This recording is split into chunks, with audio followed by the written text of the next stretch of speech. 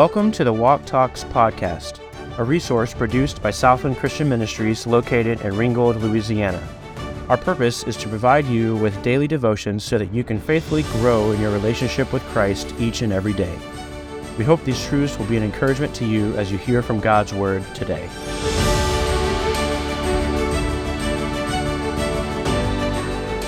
Hey, this is Mike Herbster. This is Walk Talks, and thanks for joining us again today for another look into the wonderful Word of God, and I hope it can be a challenge to your heart and life as we think about Psalm 2, and we'll be looking in particular at Psalm 2, verses 7, 8, and 9. And as just a simple review, let us just look back at verses 1 through 3, where the question is given, why do the heathen rage? And we recognize that the sinfulness of men and the sinfulness of governments and the sinfulness of actually nations working together against God is always going to be taking place in the earth.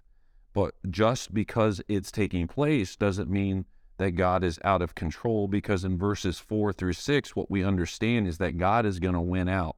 He's already set his king on the holy hill of Zion, verse 6 says, and he's causing derision and chaos in the life of those who are totally against him and against nations that are totally against him. And it actually says that God will laugh, not at their judgment. He's continually showing his mercy to them, but in the fact that they are standing against the one who created them and the one who sustains them and the one who loves them. And so what we know is this is a messianic psalm helping us to understand that the blessed way that Psalm 1 speaks about is only through the Messiah. It's definitely a messianic psalm, which we're going to get into more specifically in the verses that we're looking at here. Now, the psalmist here actually uses a dramatic thing here when he actually changes speakers in verse 7.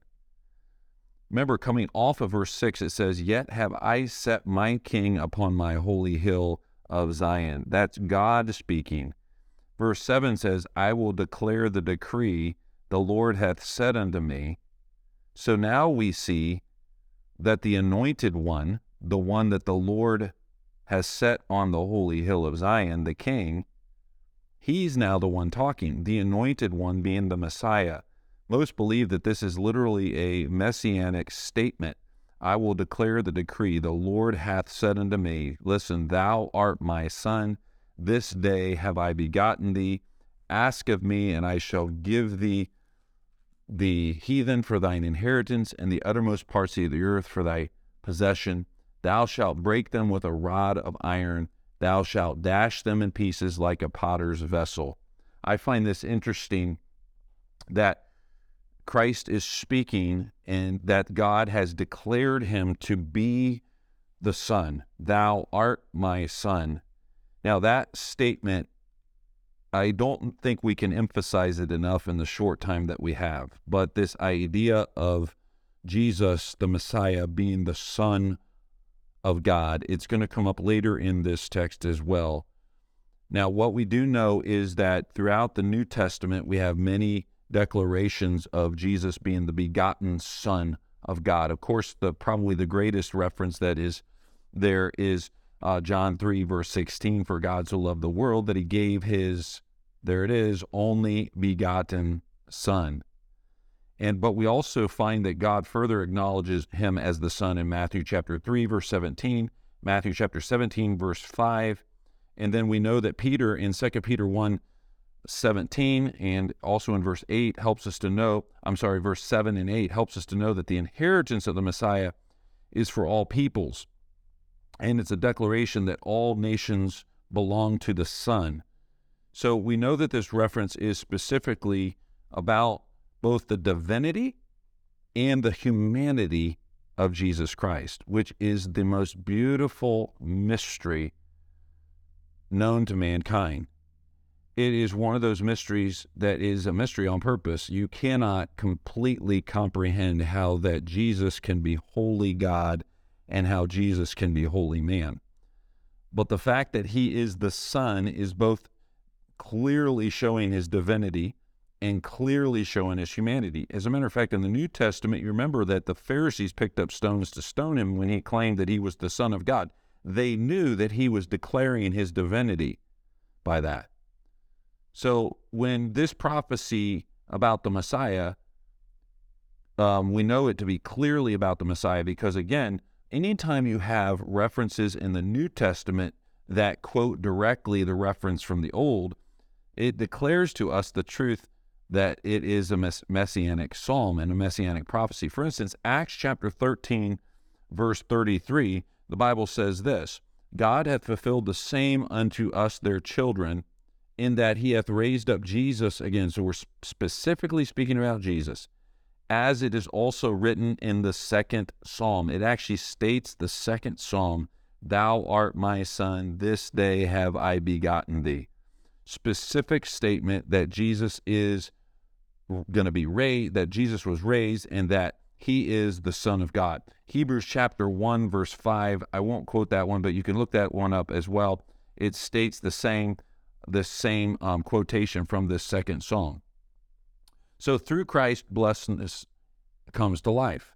So Psalm 1 tells us the blessed life is the way to live, and Psalm 2 is helping us see that this life only comes through Jesus Christ. So it's connected in Acts chapter 13 to the resurrection of Jesus Christ, which clearly shows his divinity and his humanity because he raised himself from the grave.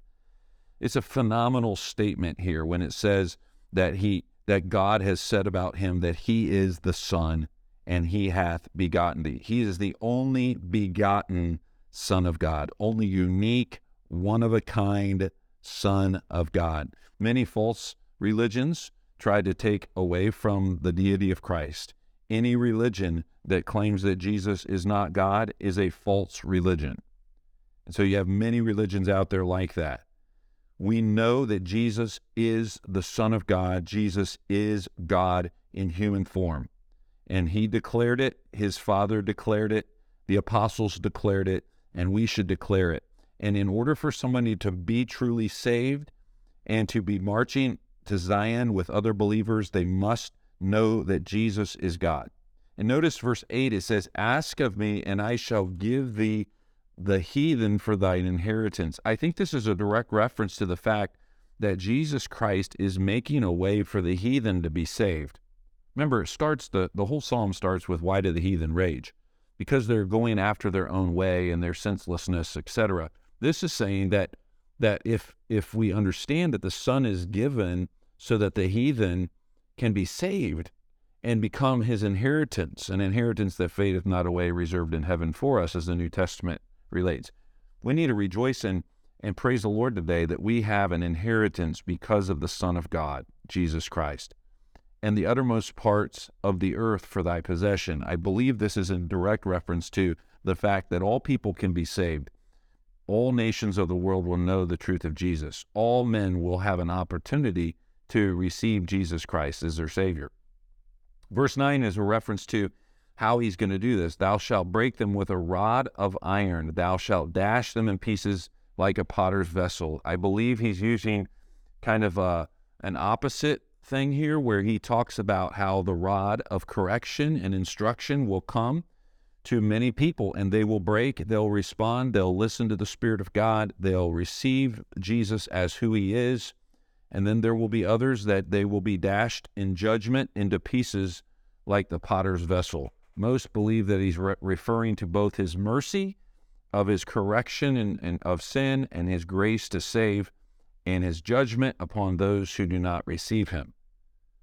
Now, what can we learn from this today? Practically, we can rejoice in the fact that the Son of God has come to seek and to save those that were lost, that he is willing to save to the uttermost, that he is both divine and human, and because of that, he has been touched with the feelings of our infirmities, that he has given to us an inheritance of that blessed life spoken about in Psalm 1, that will bring forth, and in the last verse, the Lord knows the way of the righteous, but the way of the ungodly shall perish. It brings forth, as he says in verse 3, whatsoever he doeth shall prosper.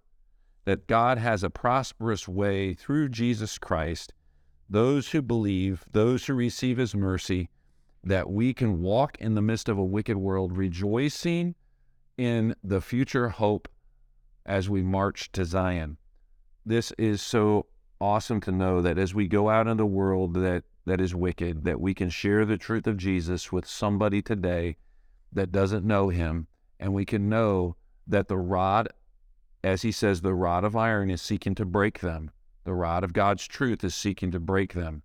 And some will receive Christ, and we should be earnest about our soul-winning efforts. We should be sharing the fact that Jesus is the only way of salvation.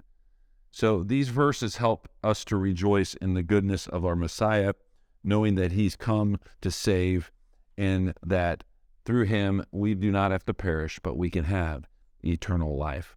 Hope that can cause you to have a day of rejoicing today in your salvation, and I hope that we'll go out and live this life in Christ this blessed way. Thanks for listening today, and I hope it's been a blessing to you. If there's anything we can do to be a help to you at Southland Christian Camp, let us know. Thanks for listening to Walk Talks.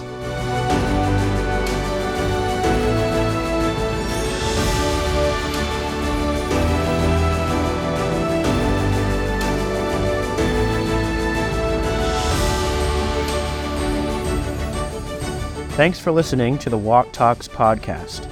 We trust that what you've heard today has challenged your walk with God.